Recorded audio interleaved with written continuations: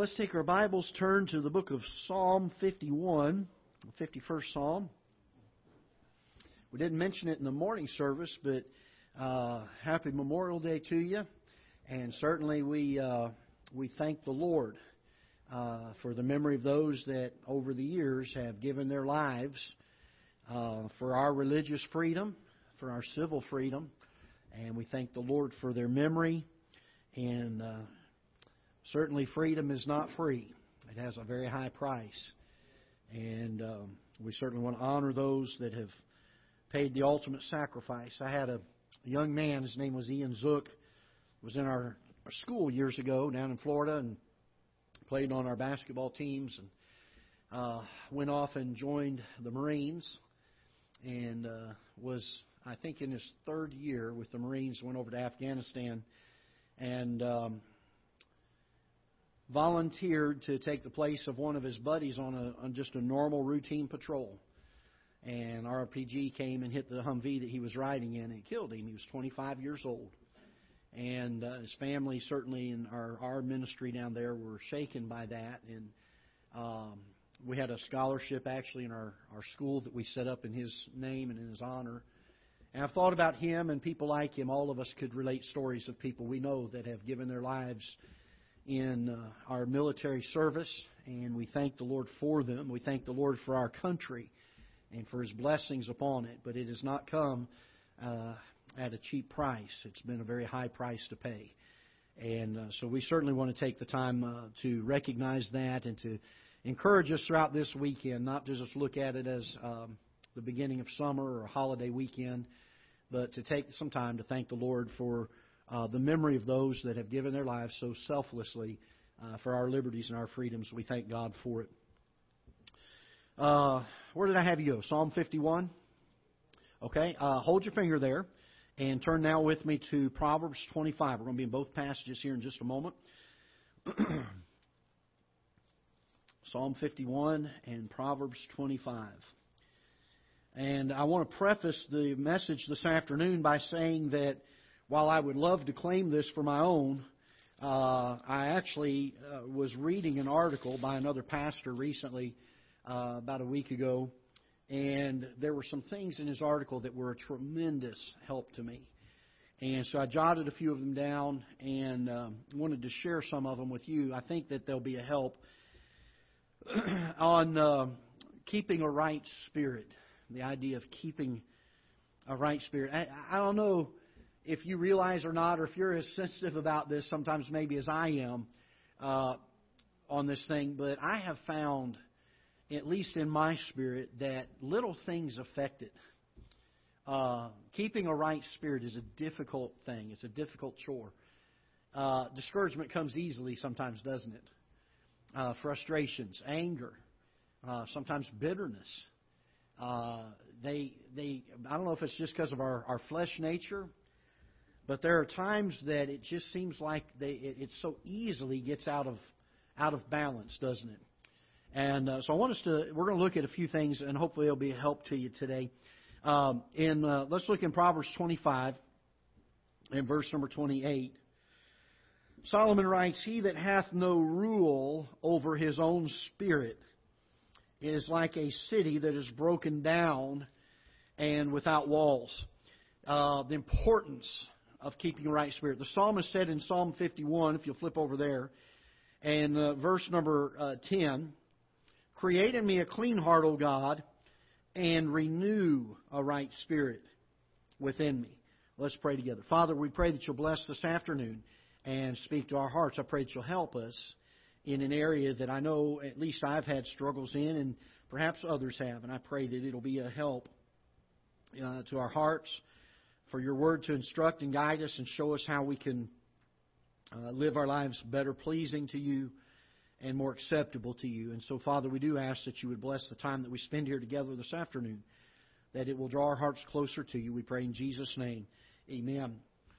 The psalmist makes this statement in Psalm 51 regarding creating in him a clean heart, O God, and he makes this statement. He says, "Renew a right spirit within me." And when I came across this in an article, there was a thought that was brought out in that when we get saved, and we spoke about it last hour, that there is something that is quickened inside of us. The Holy Spirit comes to live inside of us. He didn't used to be there, and now He lives inside of us.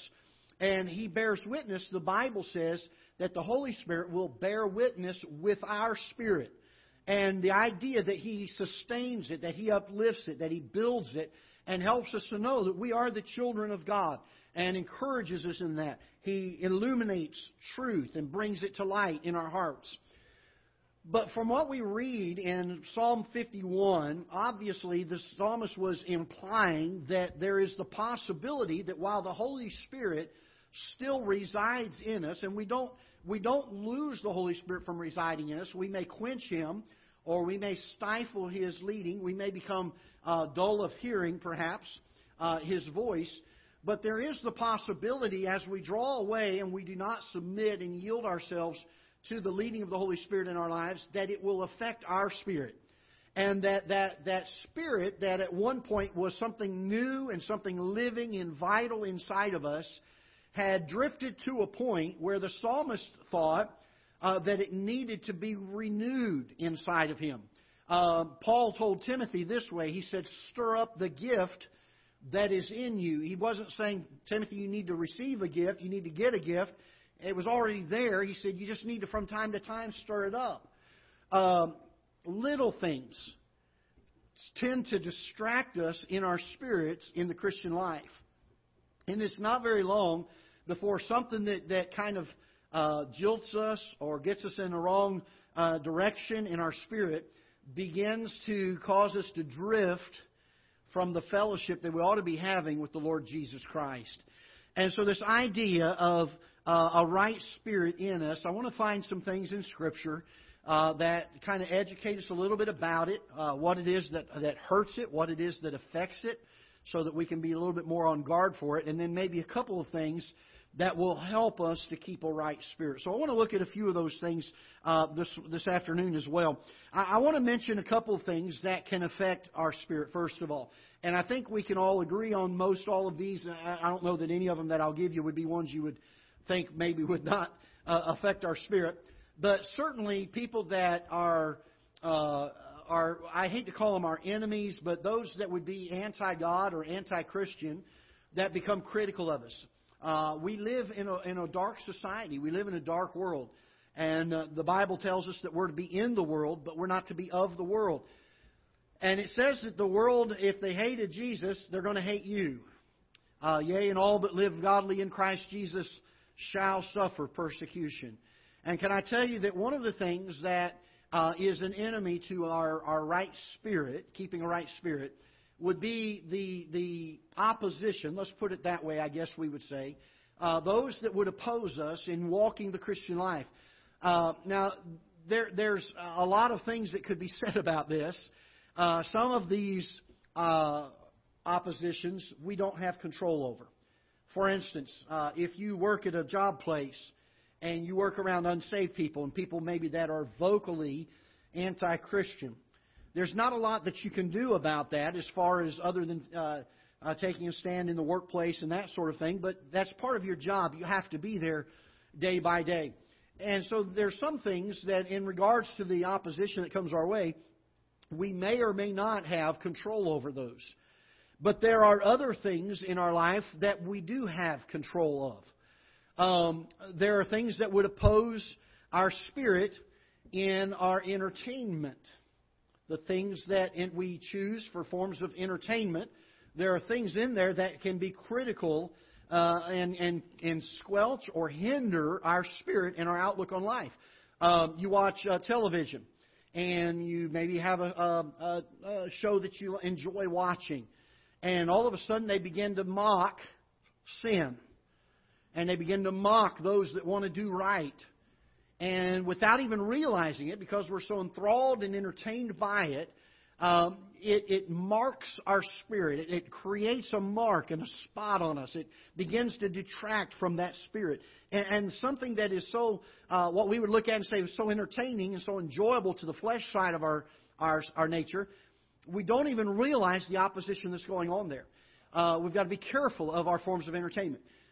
Sometimes our friends we have to be careful. And when I say friends, we live in a day where we don't really define that very clearly.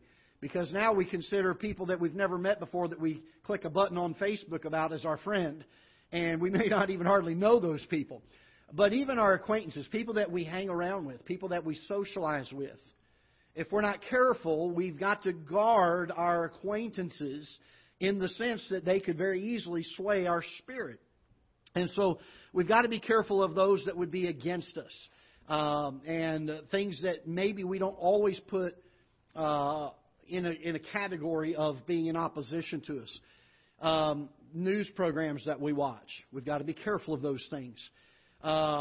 We've got to be careful of the music that we listen to, the shows that we watch, the periodicals that we read. All of that would be things that could oppose our spirit and cause our spirit to become discouraged, to become frustrated, to become cold. Our friends, the people that we hang around, of course, we mentioned that. And the idea, in fact, the Bible talks about guarding our acquaintances and that we've got to be so careful of the friends that we hang around. We teach our young people this. We say, be careful of the peer pressure. Occasionally, even family can quench our spirit. And I know that that's touching pretty close to home, so to speak. But there are times that even our family members, as much as we love them, may be detrimental to our spirit. We've got to be careful of those things. And then circumstances of life. Just the day in, day out circumstances of life. Any of you ever come home and say, boy, today was really a rough day? And it affected our spirit, didn't it? Ladies call it having a bad hair day. Men call it having a bad fishing day, or whatever men come up with. But we have these times where we get done with the day and we feel like, boy, it just was not a good day today. Circumstances of life came up, things happened in my life that discouraged me and caused me to have my spirit quenched. Now, these things that will affect our spirit affect us in several areas. I'm going to give you 3 areas they affect us in, and then I'm going to give you 2 things that the Bible tells us we can do to try to help keep a right spirit, or what the psalmist referred to here as renewing our spirit. But the areas that these let's call them enemies of our spirit, the areas that they will affect us is in our perception of things. You ever heard the phrase making a mountain out of a molehill? It's amazing that when our spirit is not right, all of a sudden things lose their perspective. They grow out of proportion. They get much larger than they should. My dad used to say this. Usually the difference between a big problem and a little problem is just 24 hours. Because we tend to react to it quickly, and if our spirit is not what it should be, if we're not relying on the Holy Spirit to guide us and to direct us, the problems that come our way, the discouragement that comes our way, the frustration that comes our way, the opposition that is given against us seems much larger than it is. I have had times in my life where I felt like, Lord, I can't take much more of this. This is just getting beyond what I can endure. I've had people say, "Boy, I'm just right at that point, Pastor. I don't know if I don't even know if I want to keep serving the Lord." And I've had people that have been that way, and boy, I'm struggling right now. It's really hard, and it's because our spirit has gotten out of sorts. And so I want to encourage us in this thing that we understand the urgency of protecting this thing that the Bible calls our spirit. Our perception will be affected. The way that we look at things, whether we look at them with an optimistic viewpoint or a pessimistic viewpoint. Some people call it looking at the glass as being half empty or the glass being half full. And I'm not one to preach on the power of positive thinking. That's not where I'm going with this. But I will say this, that we can tend to look at problems from an aspect of trusting Christ to help us through the trial, which in that case, we see that we're going to make it through and come out on the other side. The psalmist said in Psalm 23, "Yea, though I walk through the valley of the shadow of death." It certainly would have been easy for him to look at that and say, well, that's a negative thing. But instead, he looked at it as a positive. "Thou art with me. Thy rod and thy staff, they comfort me." And so often we go through trials and burdens, and if our spirit is not what it ought to be, we'll begin to look at things and we'll start saying, boy, I'll tell you what, it's sure been a battle. I'm not saying we don't have battles, but aren't you glad we have a God that brings us through our battles? And when our spirit is not right, we get to the place where people are afraid to ask us how we're doing. They're afraid we might tell them. And the idea that we not only lose the perspective of how big the problem is, but we tend to start looking at things from a very negative standpoint when the spirit is not what it should be. And because of that, it affects our service to God. Have you ever noticed that? When the spirit is out of sorts, when our spirit gets out of sorts, and we get frustrated, and we get discouraged, and we get downhearted, and we lose that perception of things, we begin to not fulfill the opportunities that God brings our way. When we're always down in the mouth, we're always defeated and deflated, we're not really out there serving the Lord the way that we're supposed to. And so I say all that to say this, it hurts our service to the Lord. It's not just something that, I've heard people say this before, well, it's just affecting me. No, it's affecting other people. Because it affects how much we're able to witness to people. It affects how much we're able to share the gospel with people. It affects how much we're able to serve. And so the importance of this keeping this right spirit, renewing this right spirit. So I want to give you two things that the Bible says we can do, and then we'll be done this afternoon. Two things that we can do to keep a right spirit, to allow the Holy Spirit to continue to encourage our spirit or to bear witness, as the Bible words it, with our spirit. Turn with me first of all to Isaiah chapter number 26. Isaiah chapter number 26 in verse number 3. Isaiah chapter 26 and verse number 3. And I have preached on this before. It's nothing new. But sometimes we may not relate this principle to keeping a right spirit. In Isaiah chapter 26, in verse number 3, Isaiah writes, "Thou wilt keep him in perfect," what? Peace. Well, there's no anxiety in this spirit, is there? Perfect peace. There's no frustration here. There's no discouragement here. But instead there is what? Perfect peace. I don't know about you, but boy, I'd love for my spirit to live in this area the rest of its days. To have perfect peace. Come what may, there's peace there. No anxiety, no frustration, no concern, no depression, no having a pity party saying, woe is me. Boy, I can't believe what God's brought into my life. I can't believe the opposition I'm getting right now. I can't believe even my own family or my own friends have turned their backs on me. There's none of that. There's no feeling sorry for ourselves. My dad years ago used to say, I have one pity party a year. He said, I plan it. I put it on the calendar. I have one a year, get it out of the way, and then I'm done with it for the year. But you know, a Christian ought not have a pity party. There ought to be perfect peace. And here's how Isaiah says we have perfect peace. Thou shalt keep him in perfect peace, whose what? Mind is stayed on the circumstances of life. Is that what it says? Whose mind is stayed on our friends. Whose mind is stayed on those that treat us right in life. Is that what it says? It says, whose mind is stayed on what? Thee. Does that mean we're to think on the Lord even when we're treated badly? Absolutely. What about when somebody that we even thought was a dear friend turns on us? Is that time for discouragement? I'm not saying there's not some hurt in it, but is it time for discouragement? Not if our mind is stayed on the Lord Jesus Christ. And I've said this before, the importance of our focus. Instead of looking at the problem, looking at the God of the problem. Instead of looking at the trial, looking at the one that will bring us through the trial. Thou shalt keep him in perfect peace, whose mind is, and I love this phrase, stayed on thee. It's anchored to it. It's unshakable. It's unmovable. We don't falter. We don't wishy-wash. We don't go from one extreme to the other. And I don't know if you've ever met somebody like that, but I've met some people before that, man, on one day, they can't say enough good about how God's working in their life. And the next day you ask them how it is, and you'd think, boy, this guy's lost his best friend. Everything in the world's going against him. But wouldn't it be wonderful if we could allow our Holy Spirit that lives inside of us to keep us in perfect peace?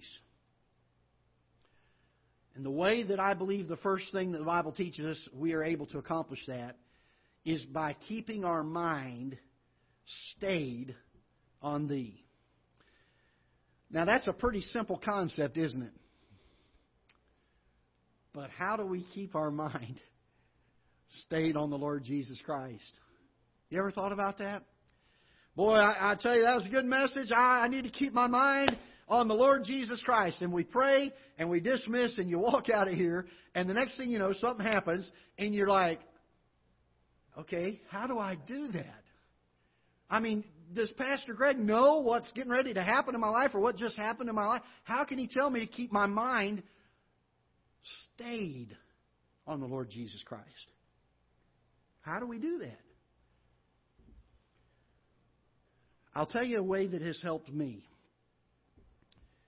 During the times of the deepest disappointment and hurt, to run to the Scriptures and saturate our hearts and our minds with God's Word.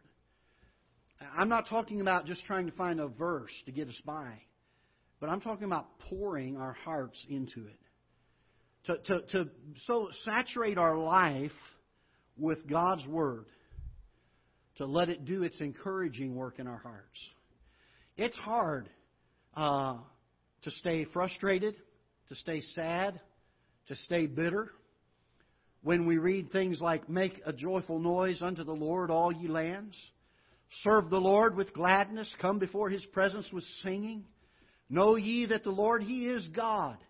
It is He that hath made us, and not we ourselves. We are His people and the sheep of His pasture. Enter into His gates with thanksgiving and into His courts with praise. How can you be discouraged when you're reading things like that? How can you be discouraged when you read, great is the Lord and greatly to be praised in the city of our God and the mountain of His holiness? Beautiful for situation, the joy of the whole earth is Mount Zion on the sides of the north, the city of the great King. How can you be discouraged when you read, trust in the Lord with all thy heart and lean not unto thine own understanding. In all thy ways acknowledge Him, and He shall direct thy paths. How can we be discouraged? How can our spirits be in a low point and in a low state when we saturate ourselves with the Word of God? I believe that in order for us to have our minds stayed on Him, we must saturate our lives with the Word of God. And by the way, that's a concept that we are not familiar with in this day.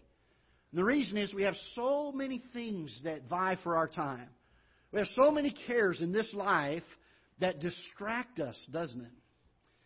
It's amazing to me that when I read about great revivals where God moved, I'm not talking about where there was an emotional stir or where there was great music or some great evangelist, but when God came in and the Holy Spirit fell and revival was brought about, it's amazing to me as you read about the events that surround that thing, how many people give themselves wholly to seeking God, to spending time in His Word, to spending time with Him in prayer.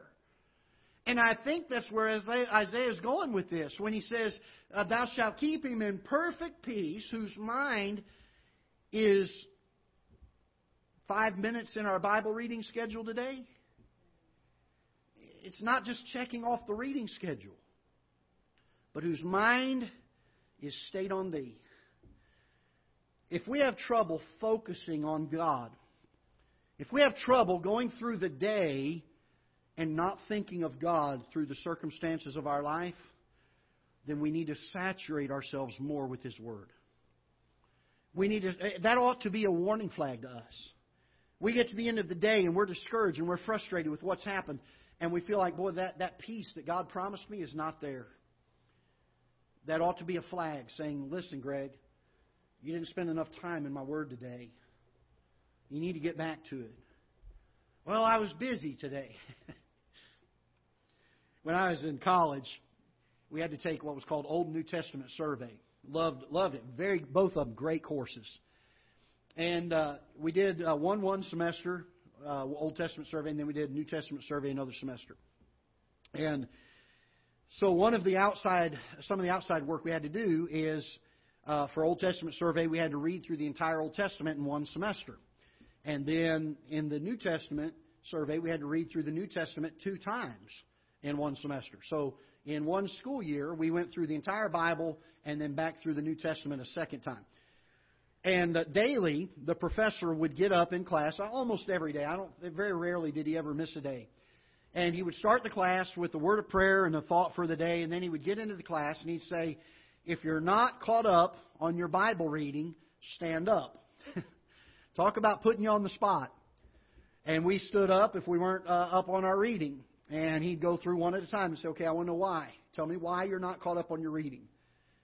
And you say, boy, that seemed awful picky of him, and that was really none of his business. But what he was trying to do was put us through training and boot camp in a Bible college setting of teaching us discipline to read God's Word on a regular basis. And so we'd go through, and it wasn't very long into the school year where we realized there was no good excuse. I heard guys get up and say, well, I had to work late last night. And the professor, in fact, he just retired from the college this year and had been teaching all these years. But he would look at him and he'd say, did you sleep? Did you eat? And you didn't have time for God's Word? And I mean, he kind of put you right between the eyes with it. And you know, it's easy to be offended and say, boy, that guy had no right to do that. But boy, he drove a point home, didn't he? We find time to do the things that we want to do. And when Isaiah says, thou shalt keep him in perfect peace, whose mind is stayed on thee, and our spirits are troubled, we don't have a right spirit within us. The question I ask when I get in that situation, I look at the mirror and say, Greg, did you eat? Well, that answer's pretty obvious. Did you sleep? And you didn't have enough time to spend in God's Word? So you set the clock a little earlier. Maybe you go without a meal to be stayed on God. Our right focus. Our right focus. The second one I want us to look at is in Proverbs chapter number 27, if you'll turn back there with me. Proverbs chapter number 27. Probably outside of our walk with God suffering, which I believe is the top problem. In fact, it's amazing how many times over the years when someone has come with a problem and has said, I need some counseling, most of the time, the first question I ask them is, how is your devotional time with the Lord? How's your walk with God? Rarely have I ever heard, in fact, I don't know that I've ever heard them say, well, it's doing great, but I still have this problem. I don't know that I've ever heard that. What I normally hear is, well, I really haven't been staying up with walking with God and spending time with Him. I've kind of let that slip a little bit here lately. And invariably, that's usually about as far as it takes to realize there's the problem. I'm not saying that there's not some things occasionally that we have to go further than that with, but typically that's the bulk of the problem. The greatest problem is having a wrong focus and not keeping our mind stayed on the Lord. But what I think is probably a very close second to it, we find in Proverbs chapter number 27, and we're going to read several verses here. Verse number 9. Ointment and perfume rejoice the heart, so doth the sweetness of a man's friend by hearty counsel. Thine own friend and thy father's friend forsake not, neither go into thy brother's house in the day of thy calamity. For better is a neighbor that is near than a brother far off. My son, be wise and make my heart glad, that I may answer him that reproacheth me. Now look down to verse number 17. Iron sharpeneth iron. So a man sharpeneth the countenance of his friend. I believe one of the second most damaging things, probably the second most damaging thing to having a right spirit, is our friends. Having the right kind of friends. If you look at the friends that you have and they are constantly causing your heart to be burdened and brought down low in care and anxiety and worry and frustration, then you need to look for better friends. Or you need to find a way to edify that friend into becoming the kind of friend they ought to be. Because it's amazing to me, as much as for so many years I dealt with the issue of peer pressure in a teenager's life, as I was a youth pastor and would preach often on young people being careful to choose their friends right. It's amazing to me how many people get into their adult years and all of that caution of choosing right friends when they were teenagers seems to go out the window. I'm not saying that we're not to be friendly with everybody, but we need to be cautious about who our friends are.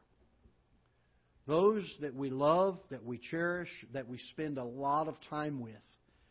Because the Bible says, as iron sharpeneth iron, so a man sharpeneth the countenance of a friend.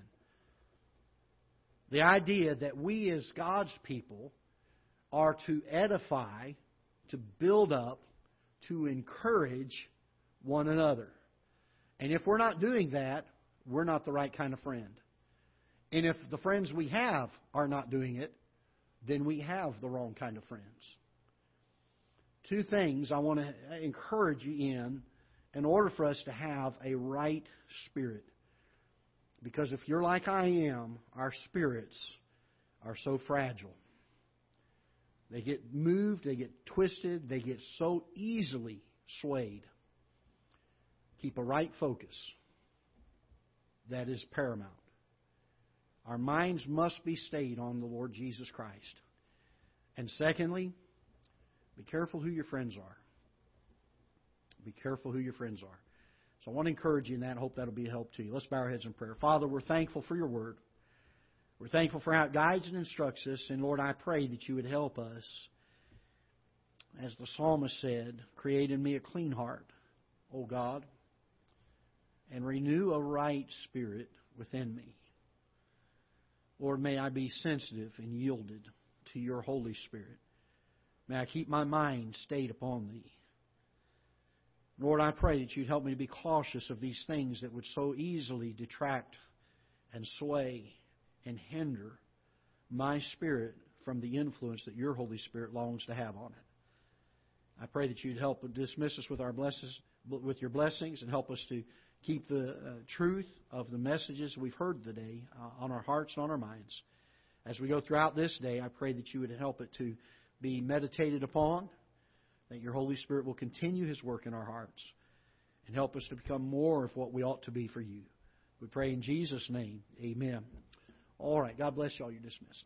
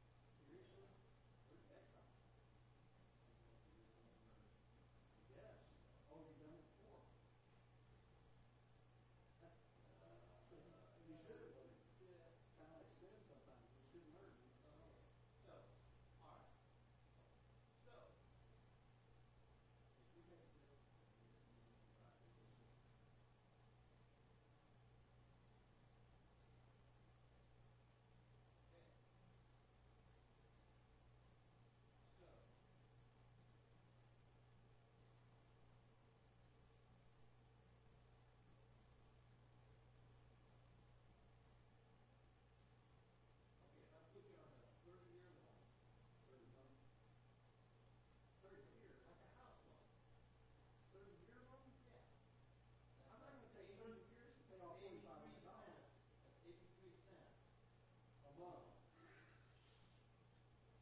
30 like a house phone. I'm not going to pay you 30 cents a month. 80 cents. 80 cents. Look, It's like a house phone. 150 a month, I can be done in 2.5 years. And then whatever interest you want to make on top of it, will be on top of that. But if it's 30 cents, it's only 80 cents. I understand that. Which leaves you a lot more than that. Well, it does. But then the interest you're losing over that. When you think of the compounding interest on 30 years, you probably won't afford it. Besides, then I'm rolling you rough. Because all that's going to revert back to him anyway when you go.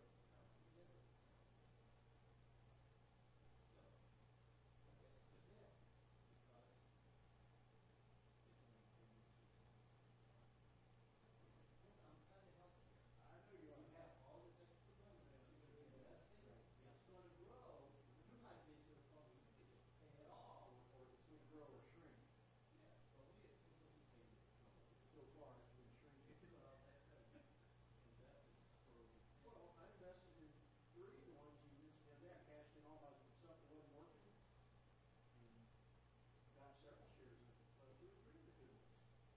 I've only lost $73 on it so far.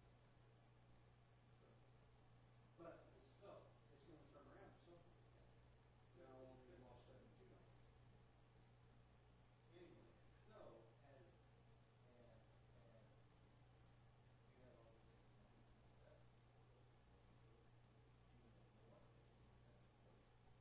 you have to have that in your mind.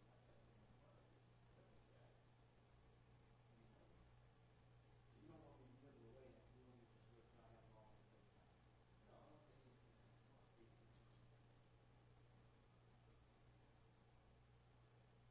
I like that minimum payment. With the capability to pay more. I like that. If I have more, I can pay more. Not the next.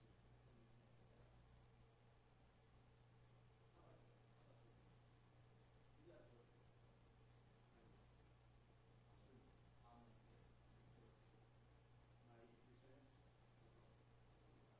I'm going to get 93 cents. Very deep dollars here. You can't do that.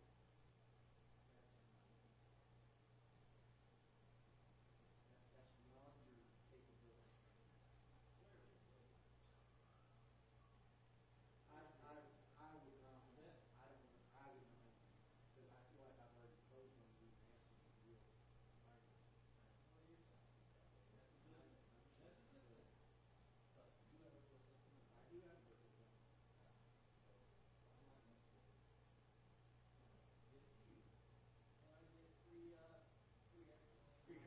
Anytime I want to go to Indiana for some reason, you'll No, now Cleveland, Tennessee.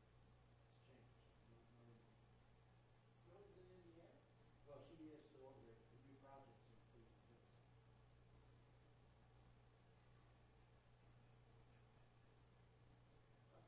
You wanted to go there, haven't you? Haven't you wanted to go there? I mean, that would be a nice vacation trip. Wouldn't that be a wonderful trip? Out in the country and on a ranch, rustic, away from all the comforts of life, live rough, live off the land. That's your cup of tea, right? Outdoors, fresh air.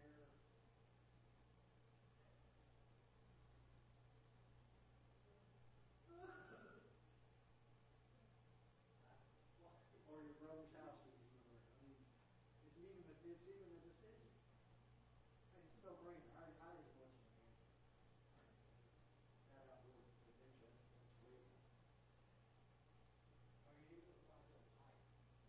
Well, sure. Well, my business, manufacturing, is located in the house. We're good.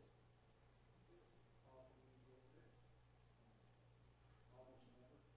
So that would be. But we can go to the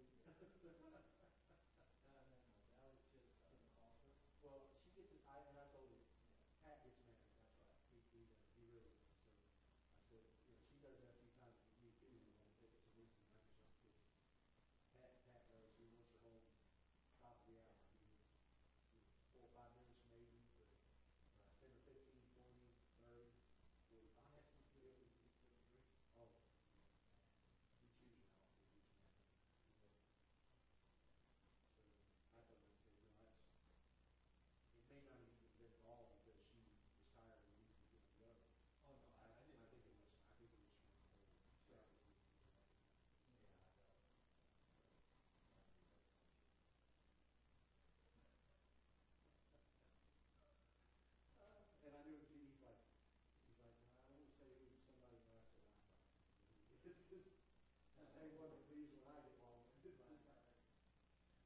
And it's fun because almost every time she ever has to get up, it's only been a handful of times whenever I've been preaching.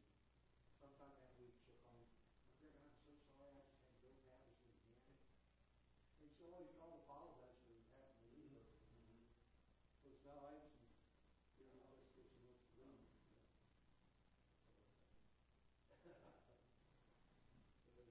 All right, well. So they're thinking about joining. They're just thinking about it.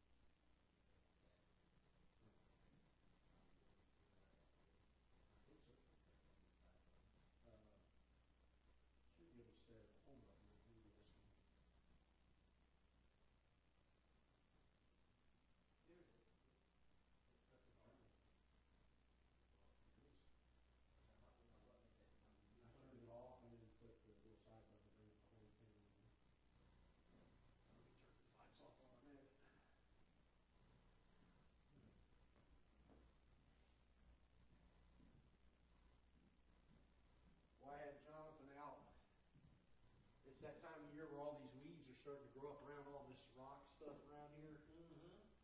So little by little, we're chopping away at it with the weed eater. Our weed eater is not real powerful, so we only do what it can tolerate without burning it up. So 2 or 3 days this week, I've had him out there working in the yard. Yeah, it's hard. But, surprisingly, he griped very little for what I've had him do. I've been actually very pleasantly surprised for some reason. Not that I enjoy any griping, but I really expected him to really just whine and bellyache. And surprisingly, he waits till he is really hot and ready to go in and drink. I'm like, yeah, I'm hot. So, he's done pretty good. Good. He doesn't like it, but he's bit his tongue and done it. So, good. And I told him, I'm going to get him a good pair of shoes, boot shoes. And I think he and I are going to do go to some of these state parks and walk through and hike through them. He's got to get some. He and I both need some exercise. Yeah, I'm going to do that. You won't till you get out there and you really get it. If you go down to Highland Park, there's a place, a few places where you can get in the stream down there. Yeah, really. Well, we go down to even like St. Francis. Yeah, that's right. There's one there, and Sandy Creek Bridge up here. We can go up there and swim. Yeah, but I'm talking about a park where there's a walk, where you can go on trails in the woods, and then cool off. Okay. There was a little thing that popped up on my phone the other day, a tour that you could make in like southern Missouri, middle to southern Missouri, of waterfalls, Missouri waterfalls. Really? Like 8 or 12